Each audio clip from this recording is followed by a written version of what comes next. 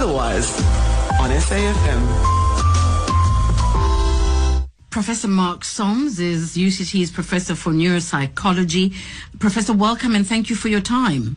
Thank you. It's a pleasure to be here. I had to think so far back because I'm thinking, am I signing up for a biology lesson again today?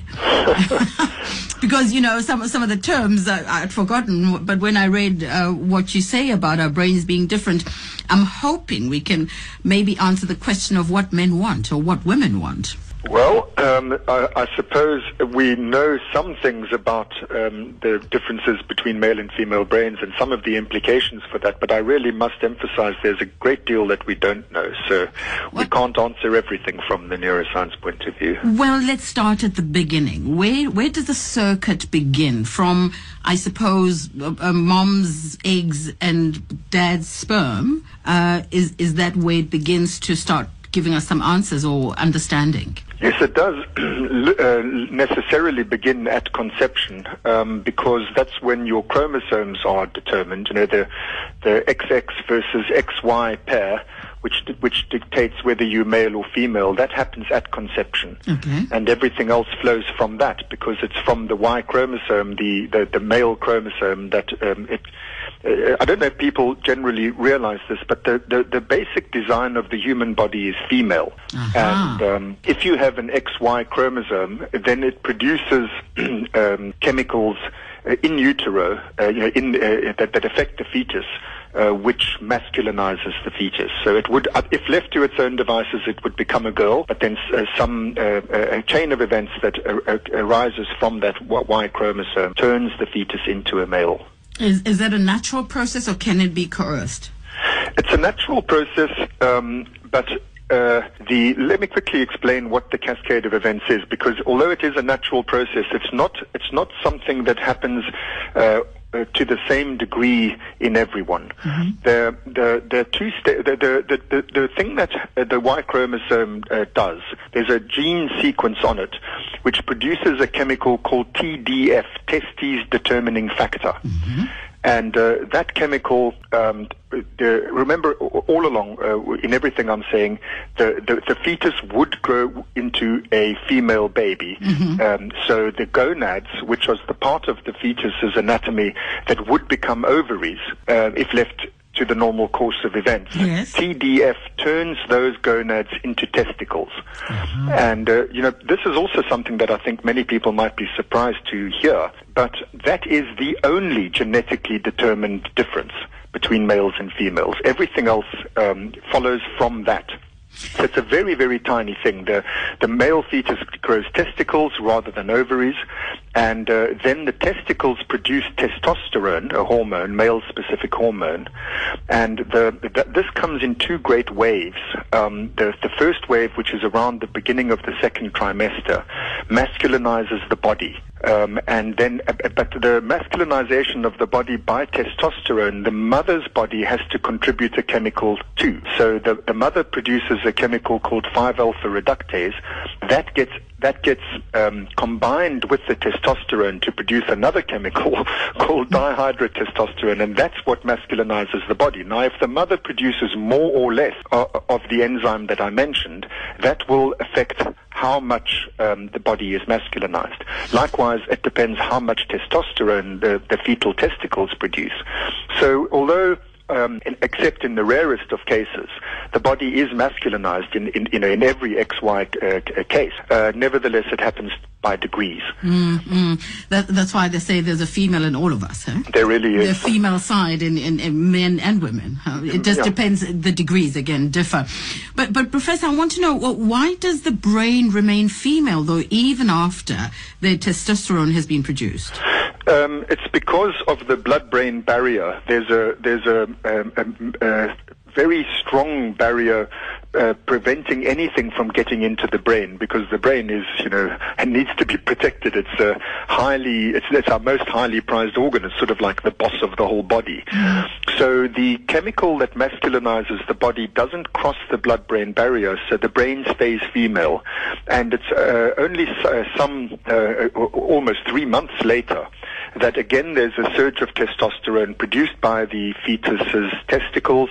This again has to be converted by the mother's body. She now releases a chemical called aromatase, and that again converts the testosterone into another hormone, and that one can cross the blood-brain barrier. And funnily enough, that hormone is estrogen. It's a female hormone. And estrogen then masculinizes the brain. The important point to recognize in what I've told you is that because it's two separate processes, your body may be masculinized and your brain less so, and vice versa. So because you look like a beefy male doesn't mean that you've got a beefy male brain, and vice versa. You might have a relatively feminine body but an entirely masculine brain, because these chemicals released by the mum can be affected by all manner of things, including stress. It's very well demonstrated that stress prevents the mother from producing enough aromatase, and that in turn inhibits the masculinization of the brain. Before we continue, I think somebody's interested in asking a question. Professor, please stay on the line. Harry in Port Elizabeth, hello. Yes, good afternoon. I'll switch off my radio. Can you hear me clearly, Shado? Yes, we can. Okay. That's very interesting, and I love the technical part, but I guess the thing that most people want to know is there any truth in the multitasking capability of the female? I did once hear something quite technical. The two hemispheres of the brain are connected by a cord called the corpus callosum. I could be incorrect. And apparently it's thicker in the case of the female, enabling her to switch tasks quicker than the male, who's better at focusing on one task. Well, that's the most important question. Now that you've taken us there, we were going to get to the brain and its behavior, and the differences thereof. But I don't mind, Professor, do you think you can answer that? Sure. What the caller says is correct in part, and the other part, it's not that is incorrect, it's just that we don't really have evidence. So the part that he's correct about is that the corpus callosum, the beam of fibers that connects the two hemispheres, is larger in the female than in the male. And what this obviously means is that there's more communication between the two hemispheres. But there's no evidence to suggest that this correlates with multitasking ability. What it does, there's strong evidence that it correlates with something else, with in fact two things. The one is that females, on the average, are 15% less competent spatially than males. And then I must emphasize that this is not a prejudice or a wish or it's a very well documented fact that on the average 15 percentage points lower is the female spatial ability than the male. And this correlates with the size of the corpus callosum.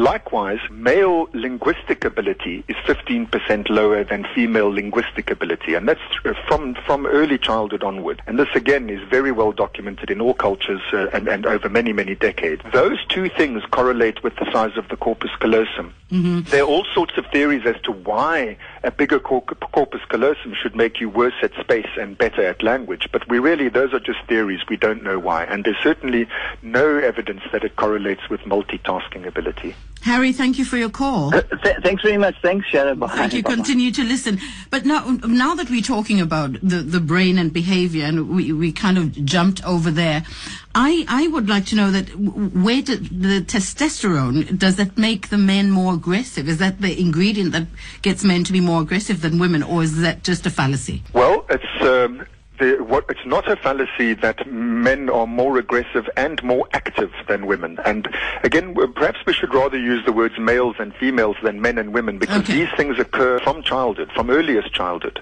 And also, incidentally, what I'm saying now doesn't apply only to humans; it applies to all primates, and also to many other mammals. So the male is more aggressive, and the male is more active than the female.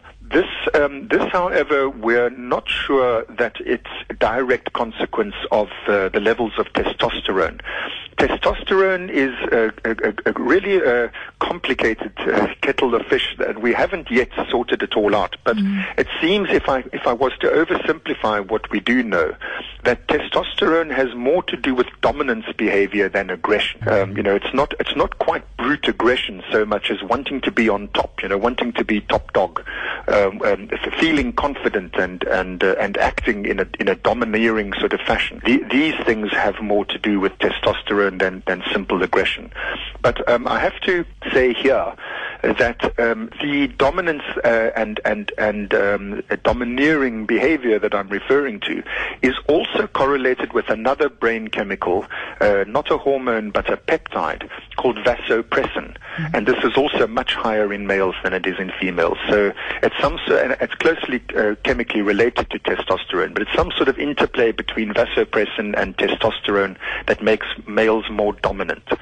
And again, if I may, I want to emphasize that this doesn't mean that I believe that males should dominate. What I think it does mean is that we need to be aware that there is a greater tendency, a greater inclination, a natural instinctual inclination in males to want to dominate.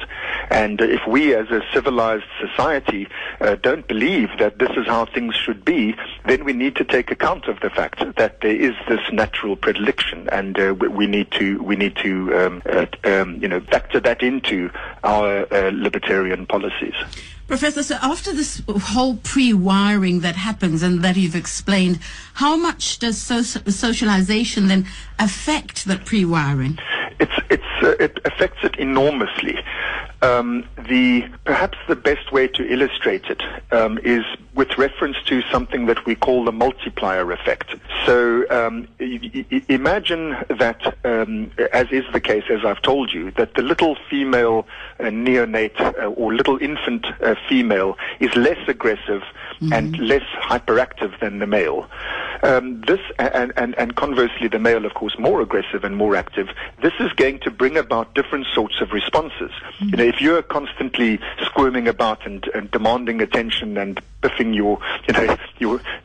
the cat or your sister or whatever the case may be, they're going to respond to you in a defensive or aggressive sort of way. So the environment that you bring upon your head differs because of the genetic, the hardwired difference that was there to start with. So that second, the different environmental response that you elicit, that in turn multiplies the what might have been a very small difference to begin with. It makes for much bigger differences in the longer run. Now, Prof, do you know if we have any evidence of black and white and different racial profiles with regards to brain development or effect, or does it remain the same? No, exactly the same. So there's nothing that makes others less less competent? No, not at all. The only in terms of gross anatomy of brains of different ethnic groups, there's absolutely no difference. There are some ethnic groups that are smaller physically than others, and of course the brain, being part of the body, would be smaller or bigger according to body size. But this has been studied very thoroughly. There's no size of brain is not a predictor at all of performance. So, and in fact, I might add, female brains in general are smaller than male brains for the obvious reason that females are smaller than males, but there's no evidence that females are less intelligent than males or less competent cognitively in general. This doesn't correlate with brain size. The only other difference in the brain across ethnic groups is that some ethnic groups are more prone to some brain diseases than others, but that's of course a different topic. Let's talk about memory and how we store memory and how it still affects us in the long run. So what I remember as a child, and sometimes we have to go through some kind of regression to sort out issues that we grew up with. What is there an explanation for that? Well, now you're asking a question which I could talk about for 40 hours. There's an enormous amount that's known about memory, and memory is a much more complicated thing than most people realize. We have multiple memory systems in the brain. For example, we have a memory system which we call the procedural learning system, which is designed to learn automatic motor skills like riding a bicycle or skiing or playing the piano or playing, any kind of physical sport. That's a completely different system from, say, the emotional memory system, which conditions you in relation to emotionally relevant stimuli, so that you might learn to fear people with beards because, somebody with a beard when you were very little did something horrid to you. Now, both of those systems are completely unconscious. So they are incapable of remembering events. So they represent how to ride a bicycle without remembering your lessons in riding a bicycle. It's just how to do it. It's the automatic bodily movements. Likewise with the emotional memory system. You don't remember that nasty man with a beard who did that horrible thing to you, but you do just know, I don't like men with beards. Then there are two other systems. There's one called the semantic memory system, which is for learning fact. We had our first democratic elections in 1994, that's a fact, which is different from a fourth memory system called the episodic system, which actually remembers events. So, I remember in 1994 when I stood in that queue and cast my vote. Those are four completely separate, anatomically separated memory systems which do very different things. Now, in terms of the question you asked, they come on stream at different times. And perhaps the most important fact in that regard is that the episodic memory system, that is the part that's actually able to remember experiences and bring them back to mind, that memory system isn't working at all in the first 2 years of your life. And it only gradually comes online after that. And that's why we don't remember. We can't remember. In fact, if anybody tells you they do remember anything that happened to them in the first 2 years of life, they are either lying or they're mistaking stories that have been told to them for memories. And want to hold on to them because it makes sense to them. Yeah. But it's what's most important in what I'm saying is that those early years of your life, you can't remember them, but you've learnt, oodles of things during that time. So there's enormous scope for you to be influenced by events that you can't even remember. And this is one of the reasons why we're such a mystery to ourselves. Is that streaming that you say comes on at a later time where they crossroads, if you like? Yes. There's part of the brain called the hippocampus, and that's the part that's necessary for laying down events, memory for events, and that comes on stream, as I said, in the second year, at the end of the second year. Are we able to erase anything that we refuse to deal with or don't want in our brains? Well, it's funny that you should ask that because up until a few years ago, I would have given a very different answer from what I'm going to give now, which is that the answer is yes, you can literally erase memories. There's a process. People think that memories are like a sort of filing cabinet, that you encode a memory and then it's stored in some sort of file and then you retrieve it from that file. But that isn't how it works. There's no storage cabinet in the head. It's an active process. We call it consolidation. So when you learn something, it goes into this consolidation process. And then each time you learn something new, that affects what you learned before and it alters what you learned before. So the memory, the trace is a living thing. It's constantly reorganizing itself in relation to later events. Now, the crux of the matter is that when you consciously remember one of those things that have been consolidated, when you bring it back to mind, the network in the brain becomes labile again. That is, it becomes unstable again. The long-term memory trace gets brought to mind and then it becomes unstable. And then it has to be reconsolidated. It has to be laid down again as a new trace. And that process, which we call reconsolidation, that period when the memory is brought to mind and is in a labile state before it gets stored away again, that process can be interfered with chemically. You can literally prevent the memory from being reconsolidated and then it's gone. Now, how do we keep a healthy brain? Same way as you keep a healthy body. We must never forget the brain doesn't float in a vat. It's connected to everything else in your body, and so everything that's good for general fitness is good for brain fitness. So my reading 1,000 books a day won't necessarily it's not like exercise for my brain. Oh, no, that's, sorry, maybe I misunderstood your question. Certainly there is evidence, there's good evidence that you can exercise your brain much the same way as you can exercise a muscle, and you can, let your brain go to flab Likewise. So no, don't misread me. Certainly, it's a good thing to keep your brain ship-shape in that sense. I thought you meant the physical health of the brain. Oh, okay. Yeah. No, okay. No, Professor, I've enjoyed talking to you thoroughly, and hopefully we talk again, because I'm sure we have lots of other questions to ask you, but thank you for your insight. Great pleasure. Thank you. Thank you. You take care. That is Professor Mark Solms, UCT's Professor of Neuropsychology. Well, in fact, I'll find out where we got interest in this article from, and we'll put it up on Twitter and give you more information. Interesting reading it makes, and just the basic differences. And I'm hoping that. I was hoping that we'd understand each other better, which I hope we do, and keep the brain active and alive. But yeah, there's so many things I really would have liked to talk to him about. When we come back, though, and I'm sure you can go to the UCT website and find work by Professor Mark Solms. It should be available online.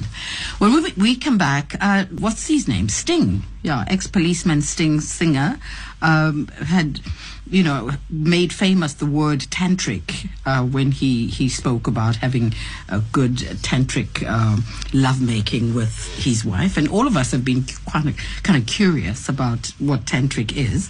Well, Valentina Leo is a tantric practitioner, and she'll join us just hopefully to tell us more about that practice. But I thought also, and she's part of a bigger group when they're talking about our cyclical feminine being and our sexual cycles. Is there a connection, maybe, and entering the wisdom of women's sexual cycles? So I thought maybe tantric may be something that would help our sexual health, because on the 4th of this month, it's World Sexual Health Day. So this is our way of honoring the day. Otherwise, on SAFM. Valentina Leo is a tantric practitioner and is my guest and on the line now. Valentina, hello. Welcome. Hi. Valentina, can you hear us? Yes, I can hear you well. Can you hear me? I can hear you. How are you? Thank you for joining us. Thank you so much for calling me. I feel very honored. Valentina, I hear a bit of an accent there? Yes, I'm Italian by birth. I've been spending the past 16 years in Cape Town. Welcome to Cape Town. You can say I'm a new South African. Now, Sting made us all aware of the word tantric. Yes. A few years ago, when he claimed to have the most enjoyable lovemaking in his life. But I'm not too sure if we all understand what it is. Are you able to just give us some background? Yeah. Sorry, did you mention Sting? Was that the word you used? Yes. Yeah. Okay. Well, Tantra is about many things in life, and it's about being fully present in the moment right now with whatever it takes, whatever it brings you. So, it's quite a long journey to strip oneself of a lot of idea that we've got on how life should be and should look and should feel, and really sit in what's real in the moment. And that's basically Tantra, to be totally present in every moment. And so sexuality, obviously, it's a good playground because it reflects a lot of who we are. It's every orgasm that we have is a mini version of ourselves, It contains the essence of our being. So in a lot of tantric practices, we begin with sexuality and we work with sexuality to start stripping the greatest layer of illusion that we carry, And the greatest illusion is that the sexual act only happens in the bedroom and it's aimed at intercourse, and when we reach peak orgasm, it's over, and that's that. And that's a very limited perception of what that could be. So, Valentina. Sorry. Sorry to interrupt there, but I just wanted to take us back a bit, because that whole idea of being present, again, we hear a lot of those ideas being given, being present. But how do you know? Can you practice or can you train yourself to become present more often and more aware every time? Yes, definitely you do. And, it takes work, because we all come in with our life background. And what we tend when something comes in life to us, we react to it according to our past experience. So it takes a lot of work into going back into how my life has been designed and undo and unwrap and really feel all the emotion that I put away in the moment because they were overwhelming, and I put away not to feel them. So the work of a tantrika, it requires that we go back in all the spaces in our life where we haven't fully lived and live those emotions. And a lot of them are quite painful, to be honest, you know. It takes willingness. And once you work through the emotion that are not real, that is a history, that is a memory, then that gives me the possibility to, in this moment, really see what comes for me. I mean, other simple practice to really be present is to concentrate to breath. Breath says a lot of our current state, you know, and often in sexuality, for example, we tend to contract the breath or fast breathing or hold the breath, you know, and there is a lot of fast feeding, reaching the wave of orgasm. So the first tip that I can give is to check in, you know, am I running away with my breath actually? Do I want to be here? And if I don't want to be here, that maybe it's all that needs to be seen for me in this moment. And it means that I should stop and move out of a dynamic and not really want fully to be in there, you know? And if I do want to be here, how can I invite more of me into this moment with my partner? And one way is to really focus on my exhale and exhale fully, that I can fully empty myself out. And that makes me really available to what's in the moment. Well, even if, sorry. Earlier, I keep on interrupting you. I'm sorry. Earlier, you mentioned something, and I'm glad you highlighted the fact that you talk about sexuality and intercourse as something totally different. They're two different ideas. And this is where, can you just give us the difference there as far as Tantra is? It's very personal. I mean, probably many people would use the word in different ways. So the way I'm using the word sexuality for me means the life force that runs through everybody. It's my breath. It's my will to be alive. It's the light someone's eyes. When we're really present in the body, that's when we're really allowing our sexuality to flower.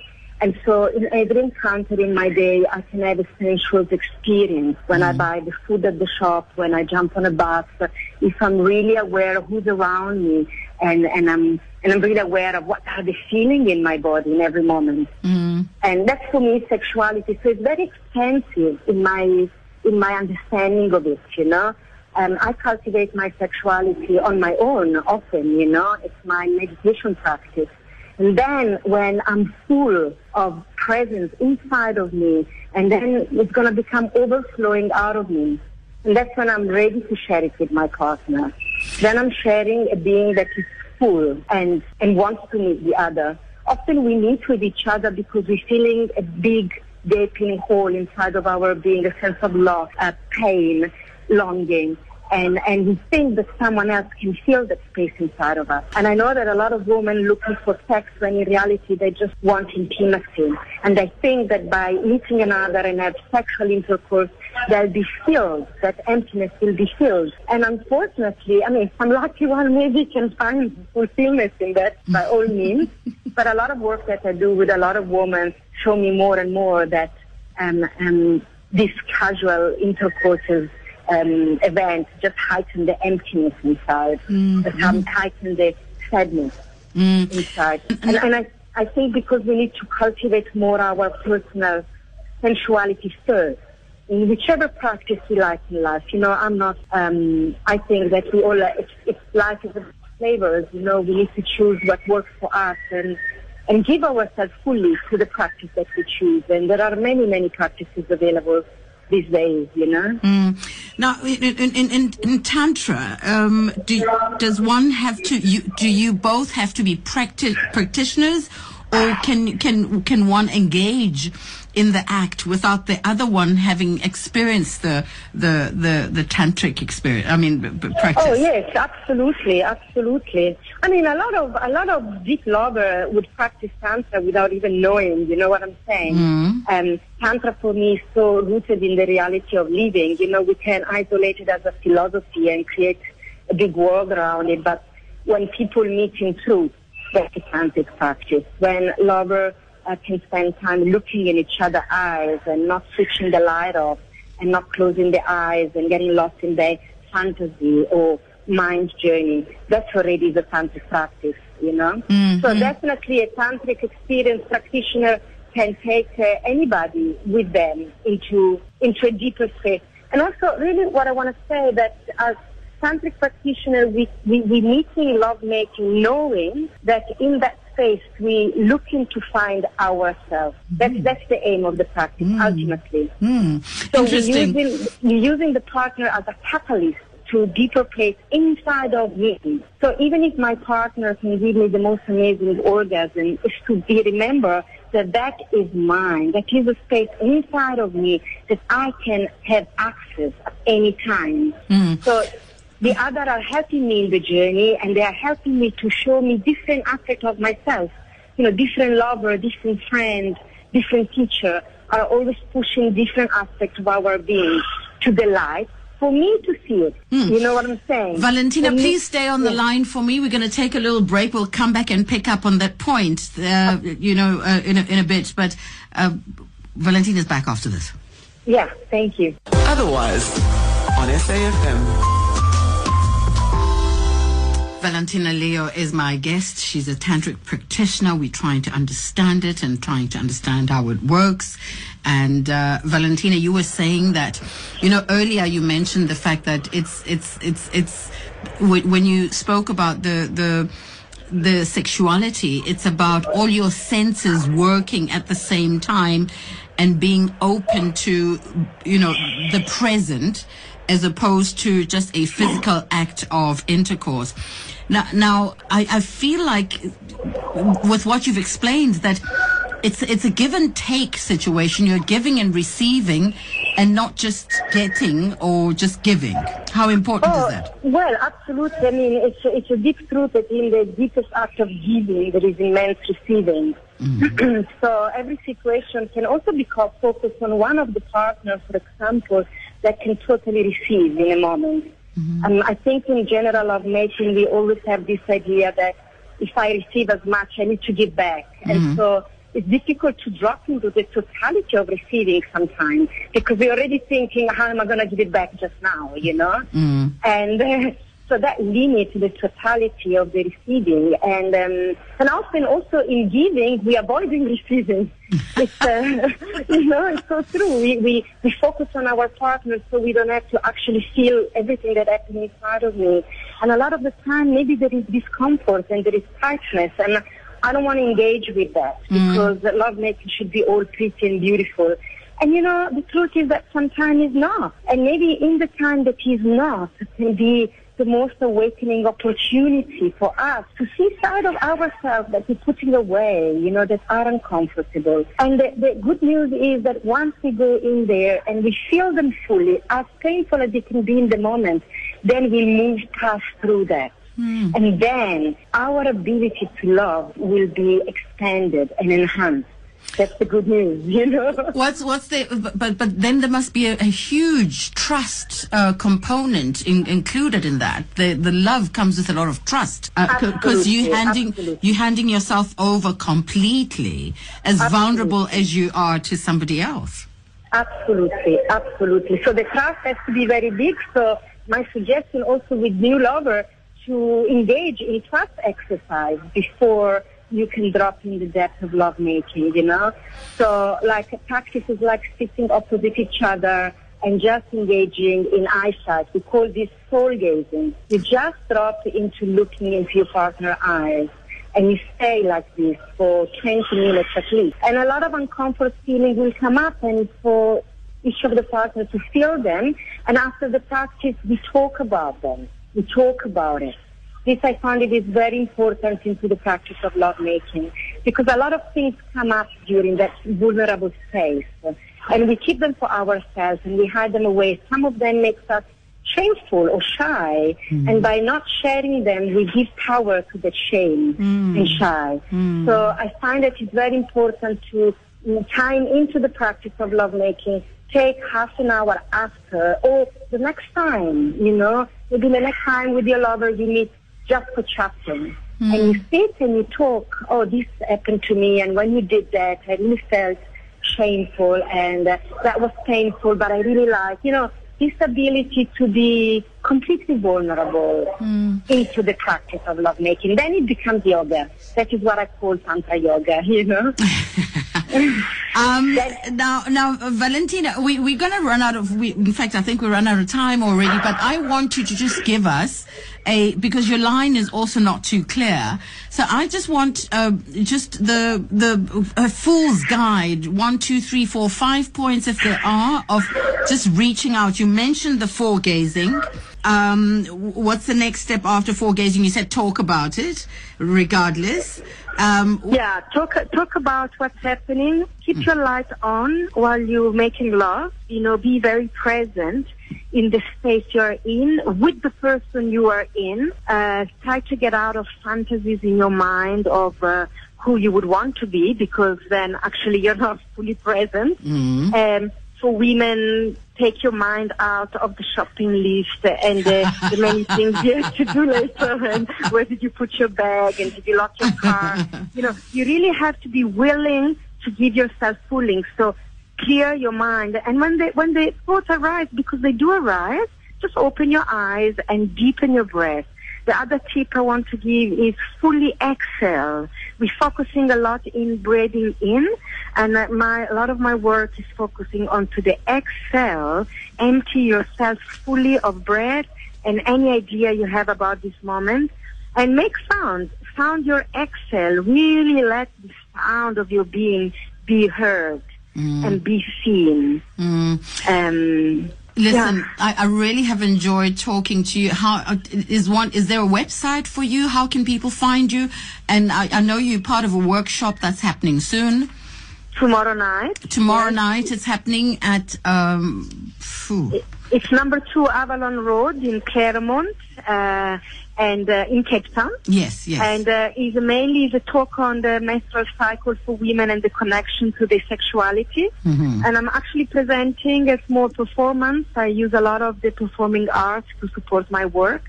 And I'm going to share the vagina monologues from Eve Ensler. And I can be found on my website is www.mrslove.org.